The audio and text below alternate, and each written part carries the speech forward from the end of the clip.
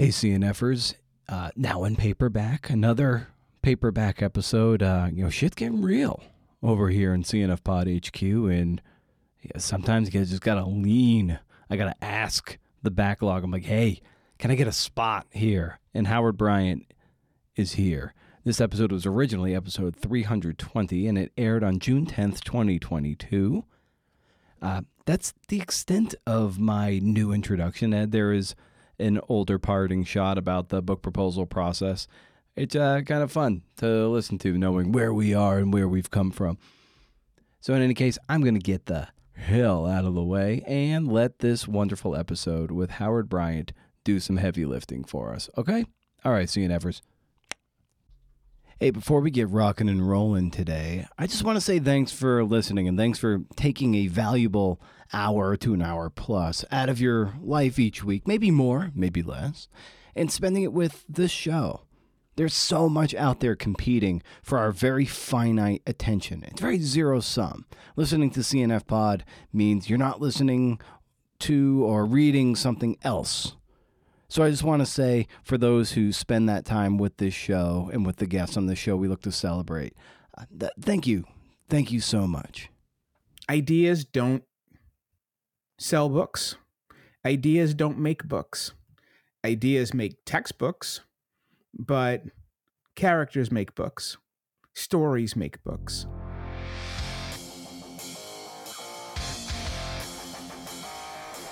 Oh, hey there, CNFers. This is the Creative Nonfiction Podcast, a show where I speak to badass people about the art and craft of telling true stories. I'm Brendan O'Mara. How's it going? Did you finish the thing? Did you start a new one? Did you start a new one at the expense of the thing you should be finishing? Speaking from experience, you'll soon have a pile of false starts and nothing to show for it except bald tires and an empty tank of gas. It's true. Howard Bryant is here. Holy cow. Holy cow. I tell you, I've been such a fan of Howard's work for years. He's a longtime baseball writer and author. He was the guest editor of the 2017 edition of Best American Sports Writing.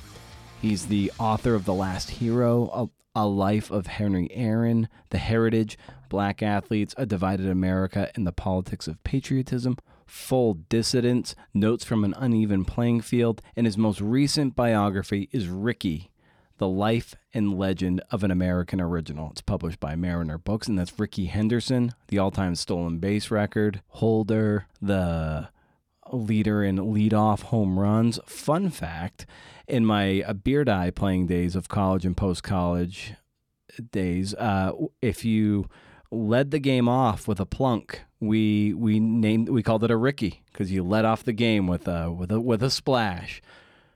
Yeah, that happened.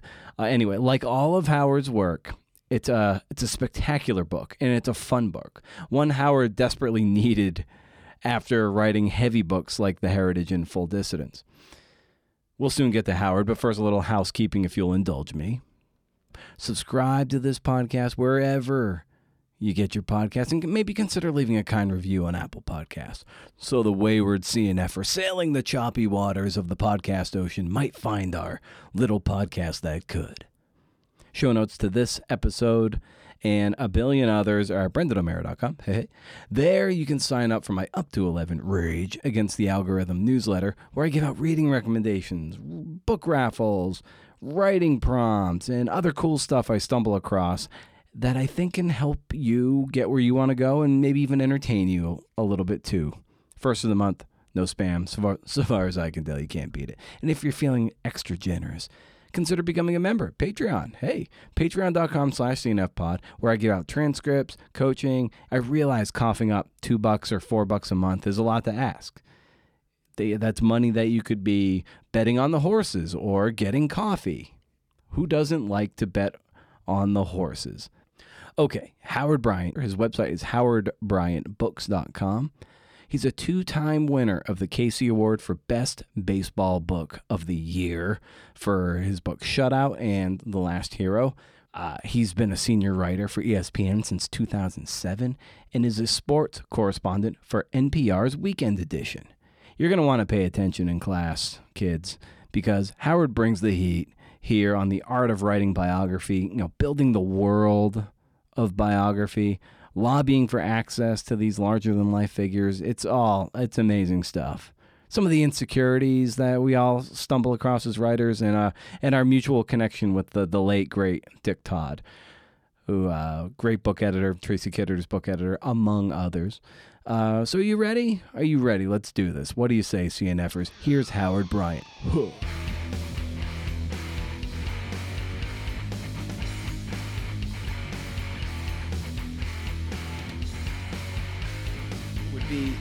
I think it was 2013. Maybe AWP was in Boston around there, and I was at a bar meeting a bunch of Goucher College creative nonfiction MFA people, and the great late Dick Todd was there.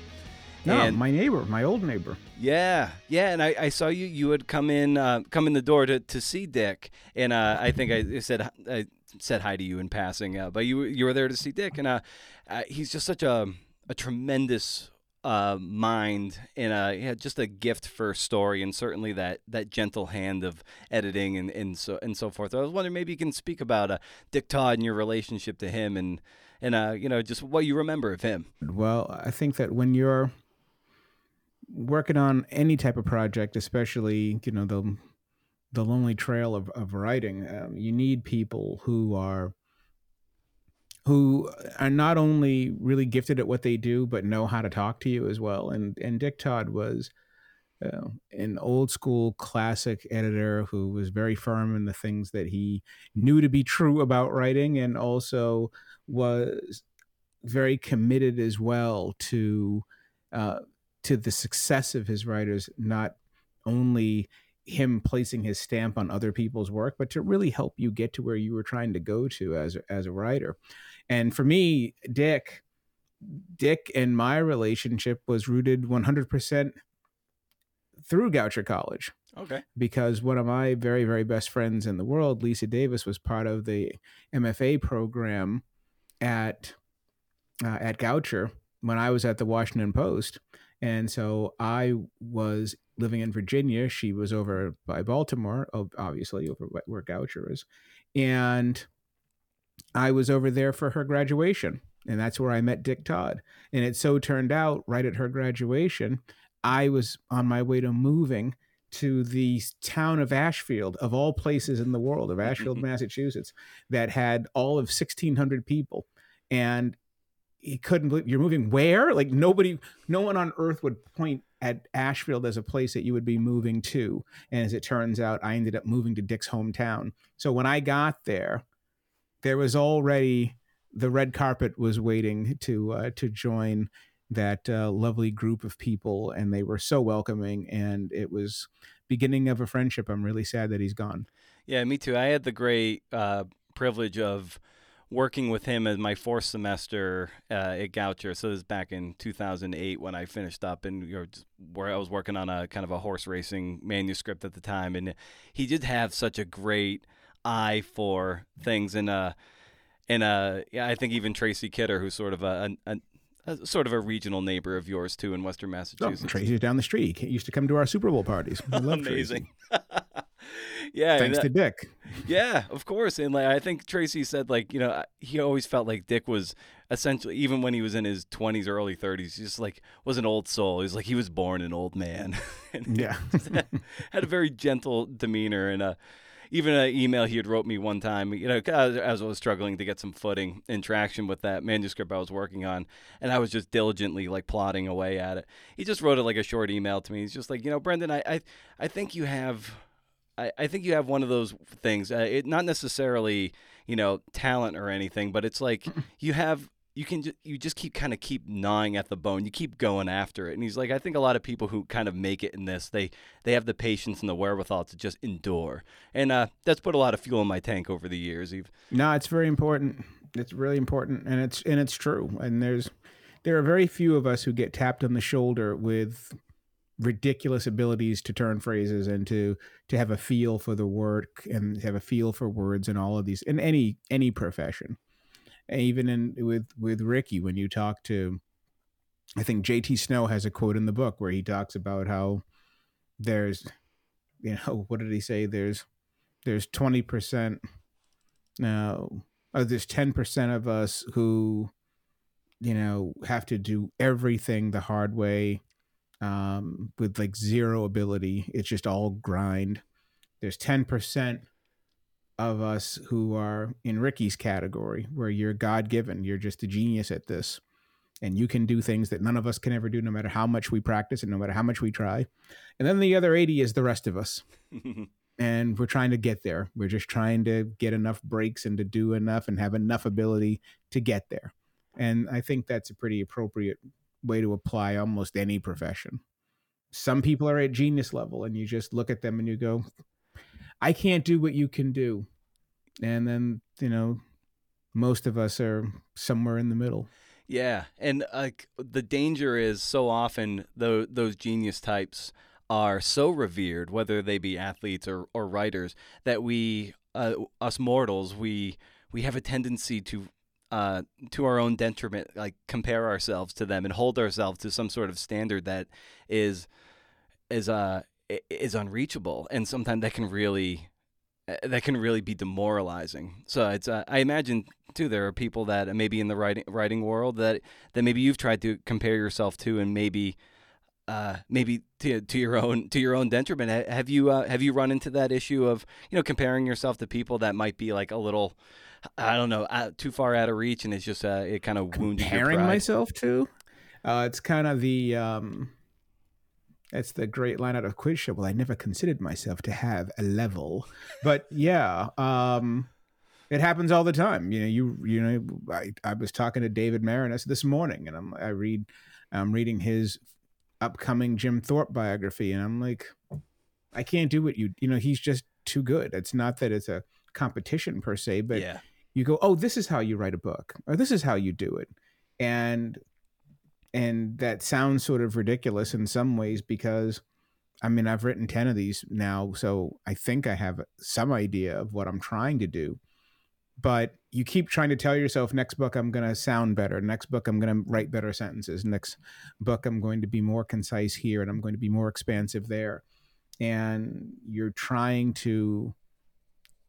have to have respect for them, because I'm sure David is thinking the same thing in his own work. And I'm thinking, I can't reach you. And he's thinking, I can't reach where I want to reach. And so I think it's actually, in some ways, instead of driving ourselves crazy about it, I think it's something to be applauded, that you have enough respect for the work and you have enough respect for the material, that you really, really want to push yourself to do it justice, that you really want to try to be good, because the material demands that you be good. And that part of it, to me, is it's the agony of writing, but it's also the privilege of writing. You also want other people to read what you have to say, so you want it to be something presentable. Yeah. And then, of course, you read the greats and you go, I can't get there. And you just throw your hands up and let them round the bases. Yeah, and yeah, you wrote what you just said, how your hope with the next book you'll get like that much incrementally better, and you've got such a wonderful body of work over the course of your we can just keep with your book writing. What would you identify that you're much better at now than you were even 5 books ago, let alone right at the beginning? Well, I think the biggest thing that I always remind myself, and I learned it after my first book, after Shutout, is ideas don't sell books. Ideas don't make books. Ideas make textbooks, but characters make books. Stories make books. Synthesizing makes books. The ability to connect dots and to tell the public, here's why this is important, while doing it through story and anecdote and through people in the way that makes people relate. Oh, I can relate to that. Otherwise, they feel like they're just being spoken at, like you're in a lecture hall. You can write a very dry academic book that has all the information and has all the goods and has all the details. But did you write the book you want to write? Probably not. Unless you're an academic, and I'm not. So for me, the very first thing that I learned in doing this as I was going into, after the first book and after the second book, was to constantly hone in on your details. And more than likely, and this is why Marinus is such a at genius level when he does this, he can take a story and give you the whole world. There are so many dots that you can connect, that you can relate to, and then what happened, and then what happened, and then what happened. And you get a feel for that universe, that ecosystem that this person exists in. And it will tell you so much more about the world, about that person. If you can explain the world that they live in, if you can explain why they are significant, it will make them much more readable. It'll make the story much more readable. And I think in every book, you are trying to explain, here's why you should read this. Here's why this is important. Here's why this is not just interesting, but here's why it's significant. And to me, that all just goes back to the research. The more you research, the more dots there are to connect. The less you research, the less dots you know exist. The less dots out there. You can't connect the dots because you didn't do the research to know that those dots were there. And so it really always does come down to knowledge of subject, and how much are you willing, or how much are you able to immerse yourself into that subject. And more than likely, there are more connections than you'd think. Yeah, and I counted in the back of the galley, the e-galley that I had for Ricky, and I might be off by a few, but I counted 127 interviews in the back. And so that's a tremendous amount of legwork for the research. That's just the interviewing. That's not even the reading that you do. And I'm actually upset about that. That's the piece of the book that I'm the most mad at. I don't think I spoke to nearly enough people because of the pandemic. My initial, the hardest thing about Ricky is, one, he played 25 years, and two, he's young enough where most of his contemporaries are alive. You could have spoken to 1,000 people. Right. And so that was really difficult to try to go out and find, I need to find these people. And my initial plan when I first started to work on this book in 2018 was, you could walk into a clubhouse and everybody would have a Ricky story. Somebody would overlap with Ricky somewhere, one of the coaches and even the players, because so many of these players now are the children of former big leaguers. And Ricky is one of those mercurial human beings that just shows up in places. Hey, did I ever tell you the time Ricky Henderson showed up? What? He was where? Yeah. Very Forrest Gumpian like that. Exactly. He's that guy. And so that was the thing that, now that there's a pandemic, now there's no access. Now you can't walk into the clubhouse anymore. Okay, so what's the best way to proceed? That was really, really challenging for me. And I had a choice because, once again, if you had 10 years to write the book, you could have both. I had 3 years to write the book, so I didn't really have the amount of time to do both. And what I mean by both is, you could really zero in on the research, on the day by days. And once again, Ricky played, so you're doing, Ricky played from 79 to 2003, and that's just the big leagues. It doesn't include the minor leagues, and it doesn't include when he was bouncing around the independent leagues and up until 2006, 2007. So you could go through those day by days and go through all that newspaper and go through all that microfilm, or you could also just spend a lot of time just trying to find every phone number in the book, because you can't get a hold of people anymore. The last in-person interviews I did were in January of 2020. And so everything else was, okay, I got to dig in on the microfilm. I got to dig in on the day by day. And so you had to make a choice. And so the choice that I made was the inner circle people that I already had relationships with, to really try to dig in and rely on them while spending every day in the microfilm. And when you're setting out to tell the story of a person that is, so larger than life, and has just lived such an incredible life, it can be overwhelming to look at it, globally. Like, oh my God, how do I get my head around this? So when you were set out to write this biography, what was your lead domino? Like, where do you start? Well, I think the first thing you do, at least for me, when I work on a book project is you have to have an idea. Why am I here? Right? You ask yourself the existential question. And you're taking on when it's biography, especially you're looking at a person. I think of it the same way I did when I did the Hank Aaron book, which was I just envision a locomotive with a big old coal engine, and somebody there is shoveling all the coal into the engine to make it go. And for me, my first metaphorical question is, what is that coal made of? What is it that makes this person who they are? What is that coal made of? And you start to think about, can you find a place where you have a point of entry? Is there some point of entry that will allow me to dig into this person's life? Or if you have somebody contemporary that you remember, like Ricky, I saw Ricky play. And so it wasn't like Henry Aaron, where he was born 30 years before I was. Ricky was born 10 years before I was. And so I remember and he played so long, I remember the bulk of his career. So you already had an entry point because you saw it. And for me, the arc that I began to create, and I think that arc, you shouldn't be so dogmatic about it. That arc has to change as you do the research. You do go into it with a premise. And for me, the premise for Ricky was, here's a guy that people talk about with that Forrest Gump sort of mentality. They talk about him almost this combination between Satchel Paige and Yogi Berra, this larger than life American character where these stories can't be true, where all of this feels made up. And then you want to interrogate that. And so that was one of the first things for me was, okay, but when I was thinking about all of those stories and, hey, is the John Olerud helmet story really true? And did Ricky really frame $1 million check without cashing it? And, did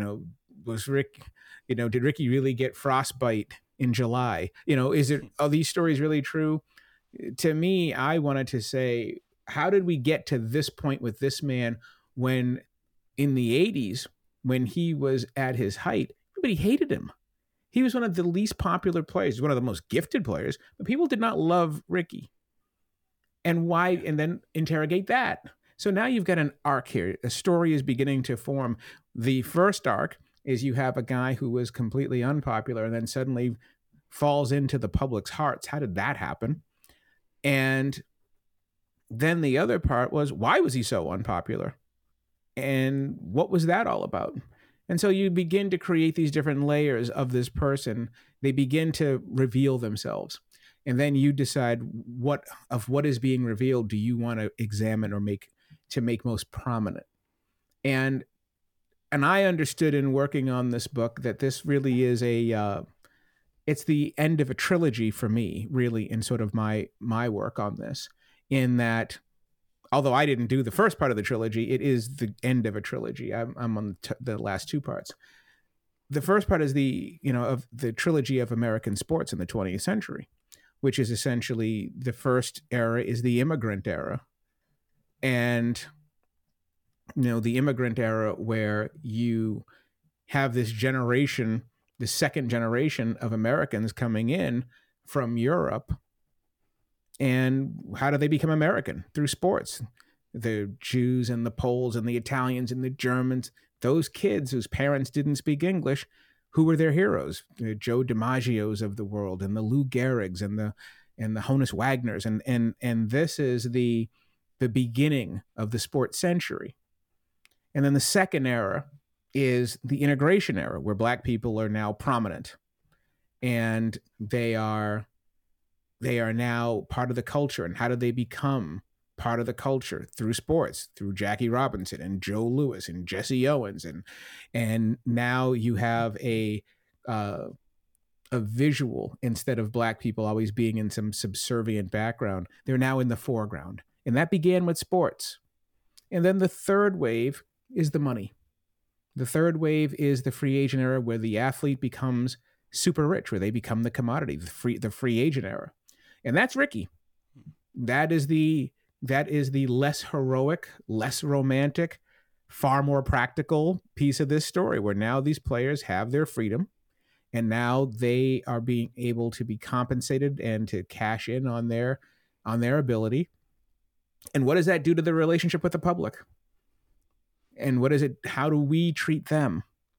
And that's really where Ricky, that was the big piece of this book for me, which was, we are now in that third wave. And we've been in this third wave, obviously, for the last last 50 years almost, where it was fascinating to me doing the research that people were angrier with players in the early 1980s for wanting $700,000 than we are now that Mookie Betts makes $38 million. Yeah. But this is the start. And so you could have written this book on Reggie Jackson. You could have written it on Nolan Ryan. You could have done it on Ricky or Winfield or Magic Johnson, any of those early guys who were at the beginning of this massive free agent era. You have to remember that by the time when Ricky first got into the big leagues in 1979, he was making $17,000. By 1982, he was making $535,000. And so this era is well underway.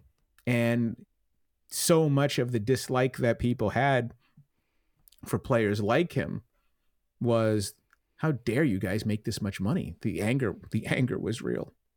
Yeah. And I remember just in the, growing up kind of in the 80s and 90s, and as anytime, a big contract was signed or whatever, I grew up in southeastern Massachusetts, so followed the Red Sox, and my dad was baseball. Where'd you grow up? Little town of Lakeville. Probably not so little Lakeville anymore. or by Middleborough? Yes, right next to Middleborough. Went to Apponequet High School. I grew up in Plymouth. Oh, very nice.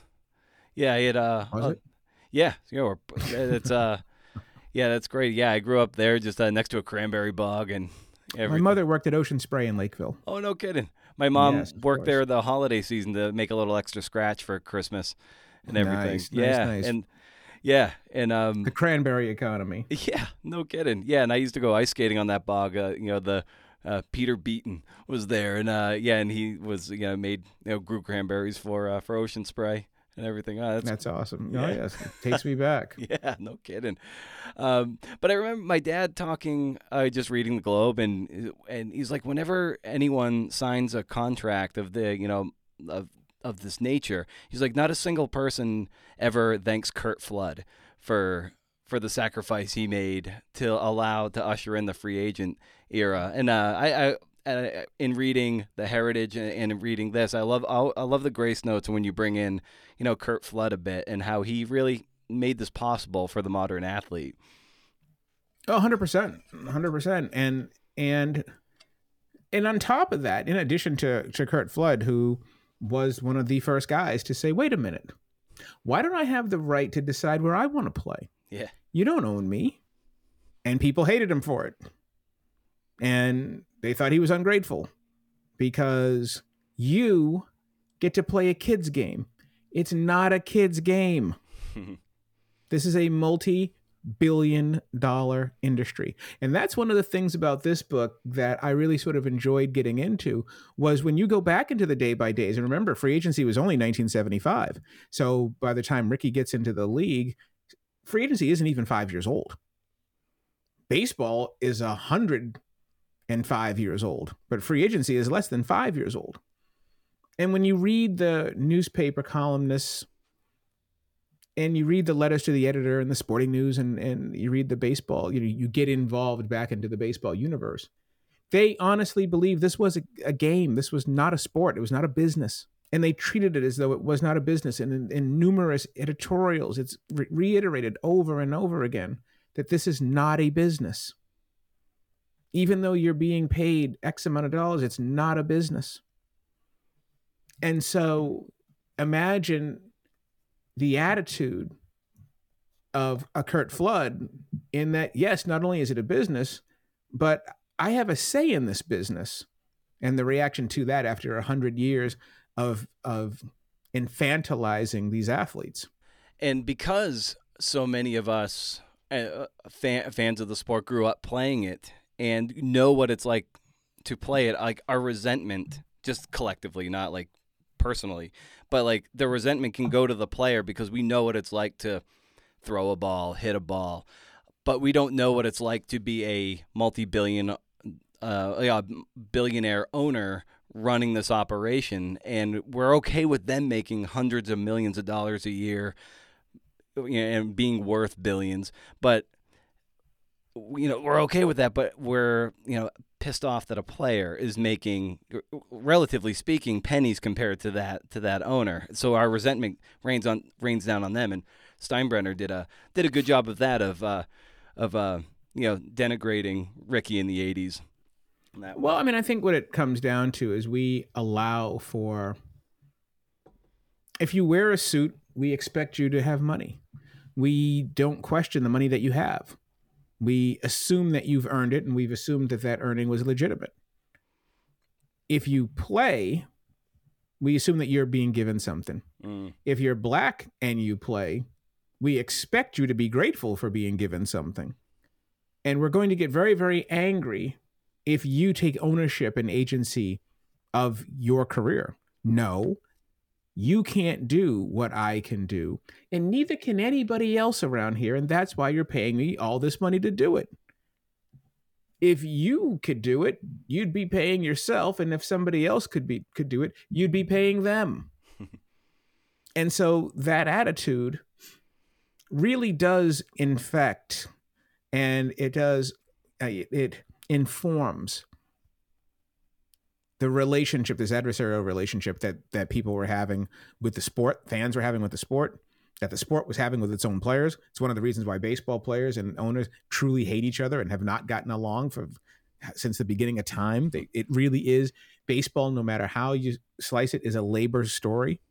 It's one of the most original labor stories in this country, even though people view it like it's just a game. It's real labor. And the reason why I say real labor is because these guys have power. Most of us don't have any power. We hear, even our unions don't have any power. Okay, we're going to try to, slash our salaries 40%. The union's going to try to get it down to 30, but we're getting cut. Yeah. Those guys are like, we're not taking a pay cut at all. We're going to fight for things that nobody else gets because we have talent that nobody else has. And I think the thing with Ricky, especially in this time period, is he was completely unabashed about discussing this. Yeah. It was a huge piece of his personality. This country recognizes, respects, and worships money. Everywhere you go, it worships money. I worship money too. Give me mine. Not a heroic position, not a popular position at all. And also, I'm going to view myself based on money. I'm not going to give you that, shucks, it's just good to be here. I'm playing a kid's game. I would have played for free. Not Ricky. And this is the reason, as we were talking earlier, when you're starting to build this character, this is why people didn't like him, because he's stealing the joy and the nostalgia and the willful ignorance that we as fans have always had. That isn't it enough that you get the girls? Isn't it enough that you can run like a god? Isn't it enough that you don't have to be in an office building every 5 days a week? And how much is enough? And yet it's a question that we never ask the people who actually own the game. How much is enough for them? So I sort of appreciated this as you go forward in the narrative of the book. It's one of the reasons why when I was actually trying to work on books about this era, a lot of publishers were really lukewarm about it, because it's not necessarily heroic. It's something, fans want to feel good when they read a baseball book. They want to get excited about it, and they want to get lost in the field of dreams and the green cathedrals of it all. Yeah. And here's Ricky saying, fuck you, pay me, right? To quote our good, late, dearly departed Ray Liotta. That was Ricky. And so, but that's also a huge part of the arc of this book, which is, how does that guy that people couldn't stand because he embodied the greedy, selfish athlete of the 1980s, how does everybody universally love Ricky by the time he's 40 years old? Yeah, and speaking of arc, and then the world building that you were talking about earlier with David Moranis's Jim Thorpe book, which I have a galley as well, and I'm looking forward to digging into that eventually. But that's neither here nor there. But you were bringing up about the world building that he accomplishes, and similarly, the world that you were building with Ricky. I think you really start the book with the great migration of Southern African Americans to the northern cities, and Ricky was among that from the Southeastern Conference territory and up to Oakland. So how important was it for you to set the context of Ricky going back to the Great Migration? Huge. It was and it was so big that this was the original title of the book was Ricky Henderson and the Legend of Oakland. And the publisher didn't like the word Oakland in the title because they thought it was too regional. It was too limiting for the book. So the word Oakland got yanked. But the thesis of the theme of the book really did start with, this isn't coincidence. Like, we talk about the effects of the Great Migration on so many things, but we don't talk about it in terms of sports. We talk about these places as if the players already got there. Like when we talk about Mobile, that you had Satchel Paige and Henry Aaron and Ozzie Smith and Willie McCovey and Double Duty Radcliffe. They were all from Mobile. Or if you go look at L.A., you had Darryl Strawberry and Eddie Murray and Eric Davis, and those guys were there. When you look at Oakland, everyone tells the Oakland story that Bill Russell and Vada Pinson and Frank Robinson were all on the same team. And it's true. And Dave Stewart and Ricky Henderson and all these guys are from Oakland. And I'm thinking, how'd they get there? So much of the story of American sports, especially of that integration era that we're talking about, begins with the migration. How did these guys end up there? And what I found fascinating about that was that so many of these players, they're all from the same place: Texas, Louisiana, Arkansas. Yeah. And if we were talking about white athletes, we celebrate white athletes because we celebrate white America and we celebrate the roots of white America, especially when it comes to Ellis Island and immigration. Imagine if we had a generation of athletes who all became world class and they all came from the same town in Ireland and came across and went through Ellis. That would be an amazing story that would be told over and over and over again. But the Great Migration for these black players, this was their Ellis Island. This is their immigration story, to get away from the Deep South, to go to a place to do better, to have better. And when you start digging in, you can't stop. When you look at Bill Russell and you see Bill Russell is from Monroe, Louisiana, and holy shit, so is Huey Newton, right? And now they live 2 blocks from each other in West Oakland. And then the same thing is true that Joe Morgan is coming from Texas, and then Bobby Seale and Frank Robinson are from, just a few miles away from each other in Texas. And, Ricky is from Pine Bluff, and the Pointer sisters are from Hope, Arkansas, and Lloyd Mosby's from Portland, Arkansas.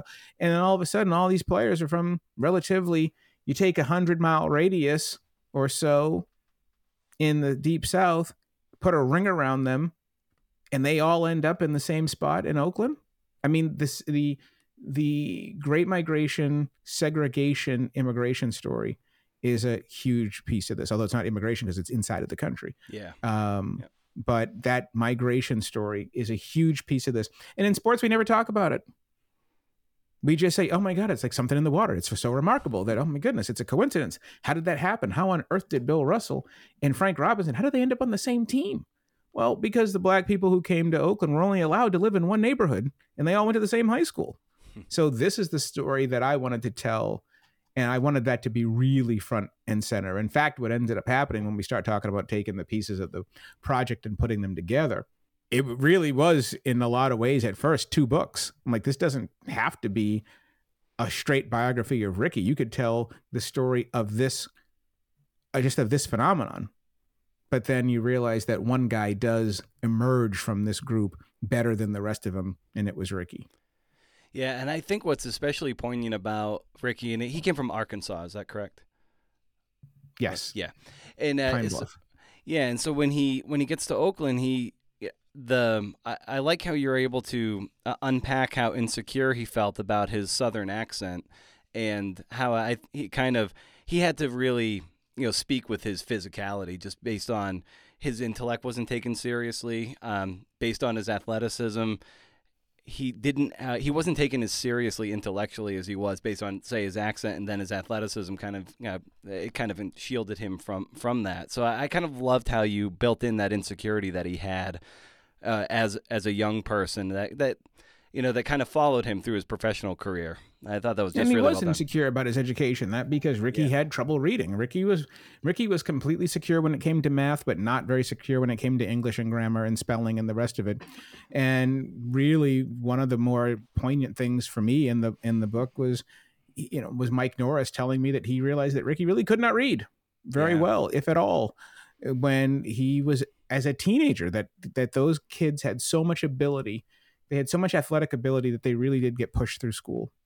And then I asked Ricky, and Ricky admitted it, that they pushed us through school, that whenever it was game day, it didn't matter if we had a test that day. It didn't matter if I was behind on my homework. It was go out there and play for the school. And that was something that is a story that we've heard really, very often over the course when it comes to African Americans and sports. And so 100%, if you put some words in front of Ricky, he couldn't just wish it away with his talent the way he could everything else. He was such a superior athlete. He could do whatever he wanted on a ball field, but this was one place he really couldn't hide.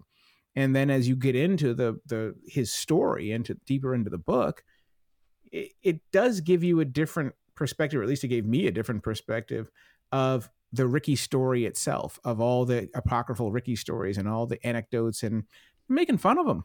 And so are you laughing with him or are you laughing at him? And I had been forewarning people about the type of book that I felt like writing. I'd been saying over and over again, if you think you're getting 300 pages of really funny Ricky stories, you've come to the wrong place. That was not the intention of this book, to just sit there and tell vignette after vignette of how funny Ricky Henderson was. Yeah, that's a really complex guy. Oh, for sure, absolutely. And that was one of the notes I had made too about. I think you might have written this in the acknowledgments or towards the end. It was, what could the writers possibly know about Ricky? Writing down what someone says is worlds away from understanding them. And I get a sense like this book or any biography done well kind of gets out to the nuance and looks to kind of set the record straight for on a personality, on the totality of their lives. And I guess if you had a goal in telling Ricky's story, maybe what was that? Yeah, well, it was the idea of who gets to talk for you, who gets to tell your story. And there are so many times when we talk about this, especially in post George Floyd America, where this is a big issue of who gets to speak for you and who gets to tell your story and what stories get told and how do they get told. And in Ricky's case, and in my case as a journalist, it's the sports. I've always said this, when I started my career back in 1991, that sports writers are like Supreme Court justices. They last forever. It's like a lifetime job. Yeah. I mean, Bob Bryant was at the Globe for my entire lifetime until he retired a few years ago. And Dan Shaughnessy is still at the Globe. And Dano's been there since I was in the first grade. And so, and they're legends. I grew up reading them. And Peter Gammon started working at the Globe, I believe, in '69, the year after I was born. And so they got me into the business. And reading all these legends got me into the business, made me want to do this. But then you also realize that nobody who comes from where I come from got me into the business. And when I got into the business, when I would walk into a clubhouse, the number of black players who were relieved to actually see somebody who may have a similar experience to them try to describe them. And it's a real thing. It would be like, in another sense, how would we feel as New Englanders if we were only described by people who were from Minnesota? They don't know how we are over here.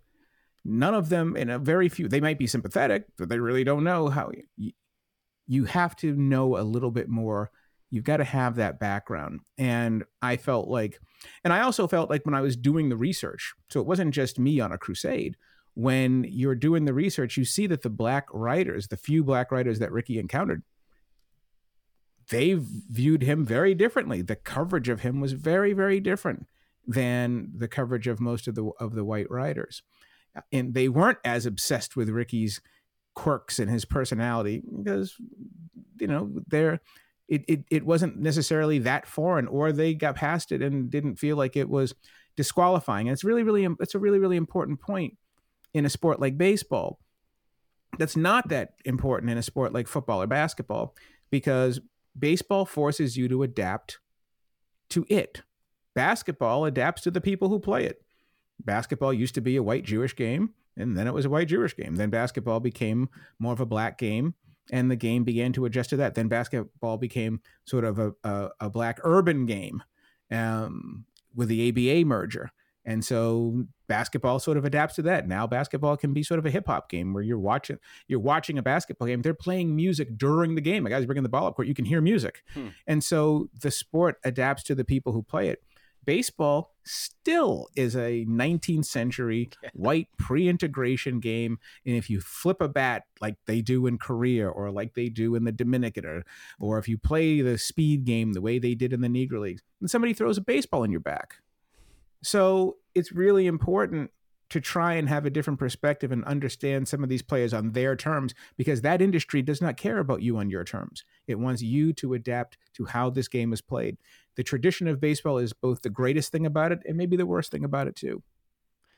Yeah, and you're right. I like how you wrote a lot about the people who covered Ricky, and specifically Claire Smith comes up a lot in the book. And what was your experience speaking with her about how she was covering, get her chance to cover Ricky in the '80s, especially, and dealing, getting their insights from people who were really on the ground covering him. Yeah, so Claire was terrific in so many ways, and her recollections and those insights. And one of the things that I wanted to do in this book was to make sure that I was focusing on people and trying to stay in the narrative, whereas you could go and spend an entire book going back and talking to people and to how they treated Ricky and what that time was like. I didn't want it to be that journalistically heavy a book. I didn't want it to be a reporter, he said, she said, and then here's how I feel about Ricky 25 years later, because I feel like that changes the story dramatically, because now when you think about Ricky's accomplishments, people are far less likely to criticize him and understand his time. So to me, it was really important to concentrate on what was said at that time. How is he interpreted at that time? And I didn't want to do a whole lot of retrospection on that. So certainly I could have done a lot more interviews going back and talking to people, but it just felt like more organic to say, here's what was said. And you're correcting a narrative. You really are sort of doing a course correction on a person when you're writing, depending on how you want to approach the book. And so the way that I wanted to approach it was to not have the record be corrected by the people who originally created the record. I wanted what they said to stand on its own. I like to, in this biography and the way you went about writing it, I could tell in a lot of moments where you really injected your voice and your writing style into this, which I thought was especially kind of just on the nose in a sense when you have a really voicey central figure who's bigger than life. And it was great to just the little zingers that you got in over the course. Like one, like calling drafting an imprecise science was extremely kind to the baseball talent evaluators and insulting to the word science. Fenway Park, calling it like a storage warehouse, more than a storage warehouse than a ballpark, which cracked me up. And then the myriad times where you talk about the baseball's unwritten rules, like lest the wrath of baseball gods be summoned for violating the unwritten rules, according to the stone tablets of baseball's unwritten rules, or all the writtens in all the voluminous Byzantine unwrittens. And it made me think of, sometimes in biography, maybe we get hung up on telling the story of the central figure.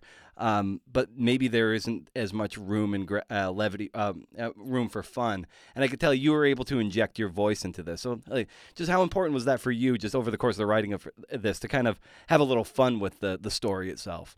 Well, the goal was to have a lot of fun. Yeah. That was the goal, because my last two books have been depressing. They've been really hard. They've been hard on me. They've been hard subject-wise. You're writing about players being blackballed for supporting black people, not for kneeling, for supporting black people. Yeah.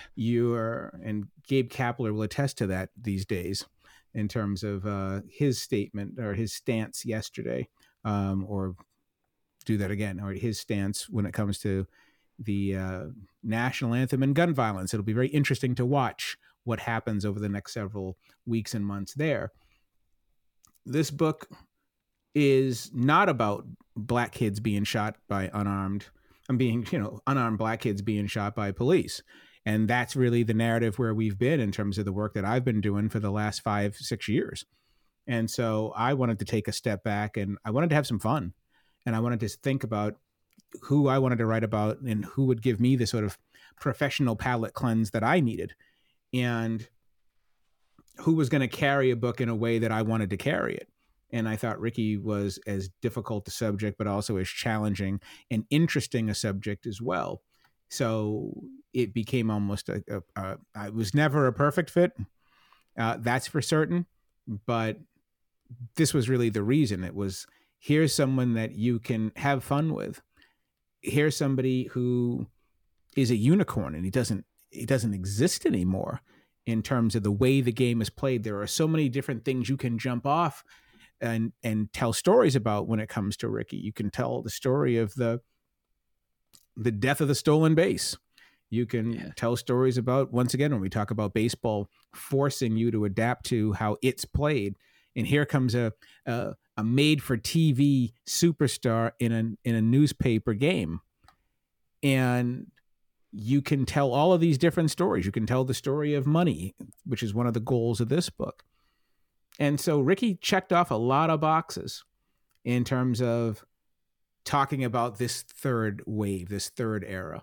The other thing about this project that I really sort of enjoyed as well, from the fun standpoint, was the ability to just let it rip and just say certain things and write. It's not written necessarily the way a traditional biography is, where you're writing paragraphs about what this man had for breakfast every single day. Mm-hmm. This was really more about Ricky in an era, and about how he lived in a time where the sport was essentially changing right in front of him. The biggest thing about Ricky, though, that we haven't even discussed, and we've been talking for 40 minutes, is the thing that really made this story come together, which is this man absolutely obliterated the record book. Yeah. That's the thing. That was the piece of this whole thing is, hey, wouldn't it be fun to do a book on Ricky? And hey, you can cut loose, and you're not writing about race so much. But you're now writing about one of the most underrated giants of the sport.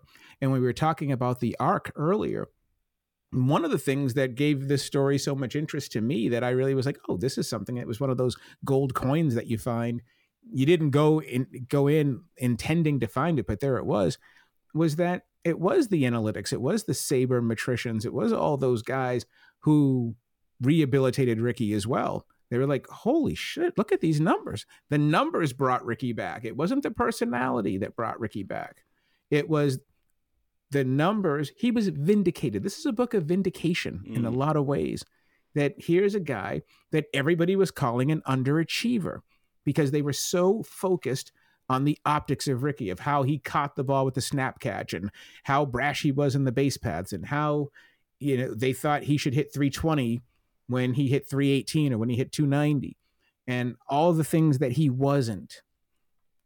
And then you look back and you go, oh my God, he's destroyed this sport. And it ran completely counter to every way he has been determined, the way he's been described.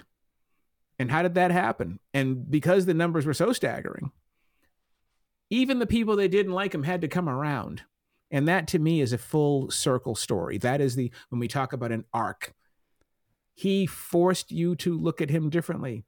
And Bob Ryan, I quote Bob Ryan in there when he's talking about there's something about Ricky that, is always a pain in the butt. And there's Bill Madden of the Daily News talking about how, why do you always feel like when you're watching Ricky, you're getting cheated? Look at what this guy did. Are you really going to say he did not give you his money's worth? Did not give you your money's worth? And what I find fascinating about it is, okay, now you got to stop right there and you got to say, okay, what's that all about? And he really does represent enormous change in the sport. One, obviously, you're looking at the optics. Two, obviously, you're looking at his attitude. Ricky wasn't a friendly guy necessarily. But the other thing was that the sport changed around him. Back then, when Ricky first came up and before that, outfielders were supposed to play 155 games a year. Ricky was playing 130 games. That made him a malingerer. But now today, the Los Angeles Angels of Anaheim are giving Mike Trout load management to protect his body, which is the same stuff Ricky was saying back in the 80s. Yeah. So there is a vindication that comes with this project as well that I was really sort of happy to see realized between two covers. Yeah, it's like based on his preternatural ability to get on base, and of course steal base. There's like the Ricky run of him just getting first. He's just like steal second, steal third, scoring an infield grounder or sac fly. Rarely when we like cast back, do we see someone's actual numbers overlaid to today's game. Be like, he would be a monster today. Well, and that's exactly that. Right. That's the analytics piece of it. That's the changing universe piece of it. That's the concentrating on what you are instead of what you aren't piece of it. And the real piece of it is how damn good he was. Mm-hmm. I mean, one of the things that I just love statistically about him, he outstole the Red Sox. Right. During his career, he stole more bases during that same time period than the whole team. It's amazing. I mean, by the time he left the Red Sox in 2002, he had stolen more bases than that franchise. Which is just a staggering thing to say. Yeah. I mean, it's just not something that you can comprehend. And it's amazing. And I think to fix this, Ricky stole, by the time Ricky had gotten his 3,000th hit, I think it was 2001, that was the year, because then they got Johnny Damon, and then the Red Sox, stole more. But I think it was from 79 to 01, the year before, when Ricky had joined the team, he had outstolen the Boston Red Sox. I can't even think of another. And I think the other piece of it too was when we talk about obliterating the record book, name me another record, name me another all-time record, even Ruth's all-time home run record, where you held on to an all-time record as an active player for more than a decade. I mean, Ruth's record, you did it because the ball changed. And so there was that piece of it. And Ruth was ahead of the game in terms of home run hitting. But Ricky broke the all-time record in 1991, and he was an active player until 2003. Yeah. I mean, there are very few records that an active player just keeps adding to. Right. It's incredible. Yeah. Yeah, I'm trying to think, who other athletes or across other sports who might have that kind of, they broke a record basically in their prime and then had the coda of that career, and then, like you say, just keep adding to it. I'm blanking right now. If there aren't that many, if any. Yeah. That's why they're called career records. You break them at the end of your career. You break them after you've had your career. And then at the end, you get close enough, and now the record is yours. Ricky broke that record. He was 32 years old. And on top of that, not only did he break the record when he was 32, but the gap between Ricky at number one at 1406 and Brock at 938, that gap itself is top 20 all time. So the numbers, So the point here is that the numbers brought him home. Yeah. The numbers made a new generation of people look at Ricky and go, oh, this guy was amazing. And this new generation, which now grew up in television. They grew up through television, and they grew up through cable, and they grew up, through all the modern stuff. They weren't as offended by Ricky. So they weren't hung up on Ricky. They weren't hung up on the fact that he didn't defer to the grand, great old traditions of the game, because this new generation of writer and of player, they didn't care about the great, grand, old traditions of the game. They cared about, hey, I saw Ricky when I was a kid. I went to the Coliseum and saw Ricky, or I remember Ricky in the '89 World Series, or I remember Ricky with the Yankees with the snap catch, and I remember all the things Ricky did. I went to a game and there was Ricky yelling at us, going back and forth with us in the, out in left field.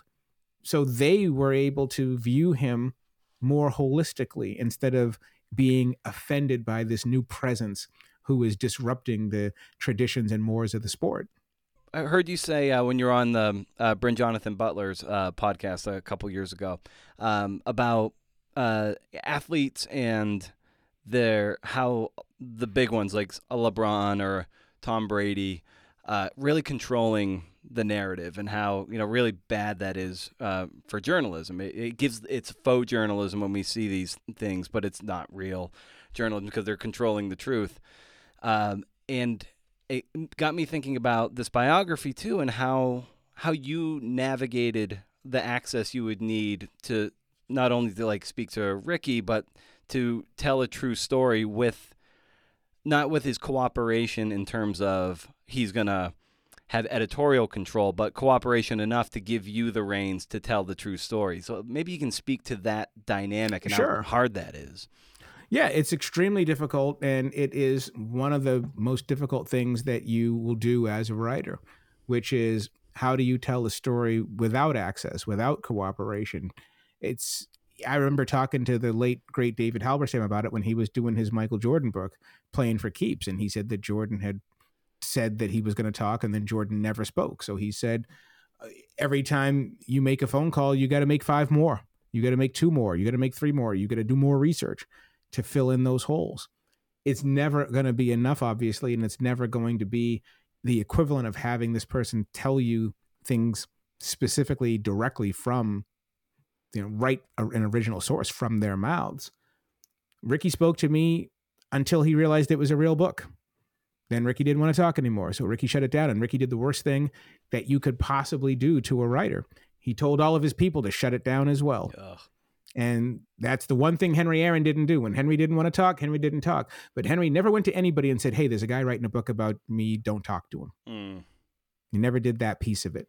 But Ricky did. Ricky, some of Ricky's closest guys had agreed to call me, and then suddenly I never heard from him.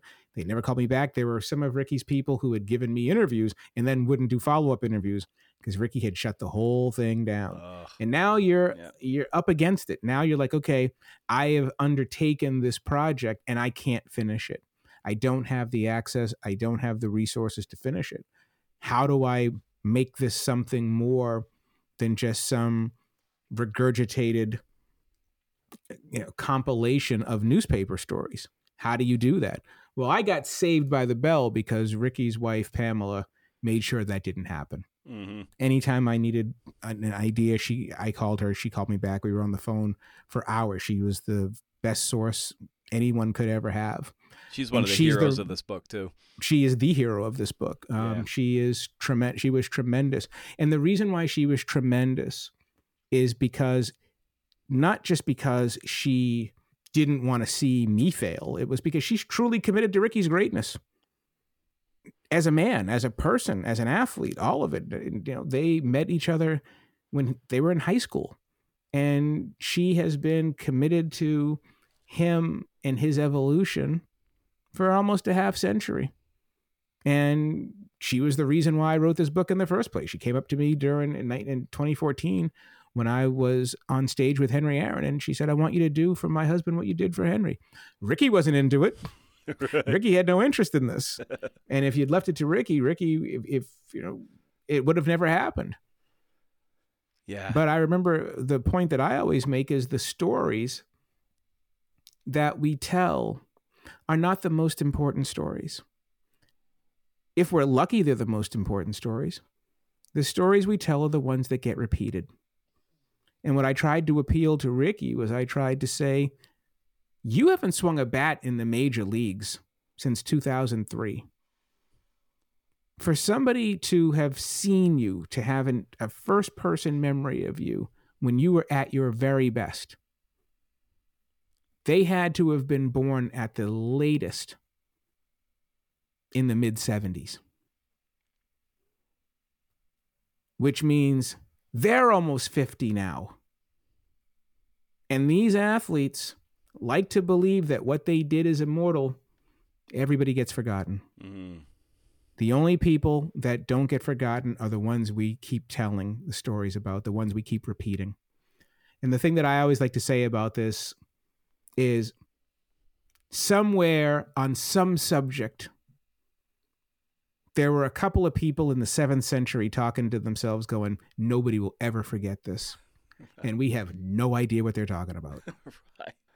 And the last thing I've got for you, Howard, is when I like to end these podcasts by bringing this airliner down for a landing by asking the guests for a recommendation of some kind for the listeners. And like I say, it can be anything from a kind of handcrafted coffee mug to a branded tea to a fanny pack. It's any your choice. So I wonder for you, extend that to you, Howard. You know, what are you excited about that you would recommend to people out there? What am I excited about? Yeah. I remain excited about a couple of things. The first thing I'm excited by is I still absolutely love Raoul Peck's Exterminate All the Brutes on HBO. If you can find it on HBO Max, look it up. It's an unbelievably inventive doc series. Depressing as hell, but phenomenally made, and it's an amazing just storytell. It's great. It's great. I'm really I keep talking about it because just from an artistic standpoint, what a vision. Along those lines, not depressing as hell, but equally inventive and amazing and wild and mind-blowing, is Everything Everywhere All at Once. The movie I just saw just a couple of weeks ago with Michelle Yeoh. It's tremendous. Nice. It is absolutely tremendous. And then, of course, I'm reading the Jim Thorpe biography, Path Lit by Lightning by David Marinus, which comes out, I believe, in the fall. And it is also great. I'm into a lot of things. Nice. As well you should, because a lot of those other things, whether it be movies or streaming, or it informs, your main craft, I think. I think it's really important. I think it's nourishing.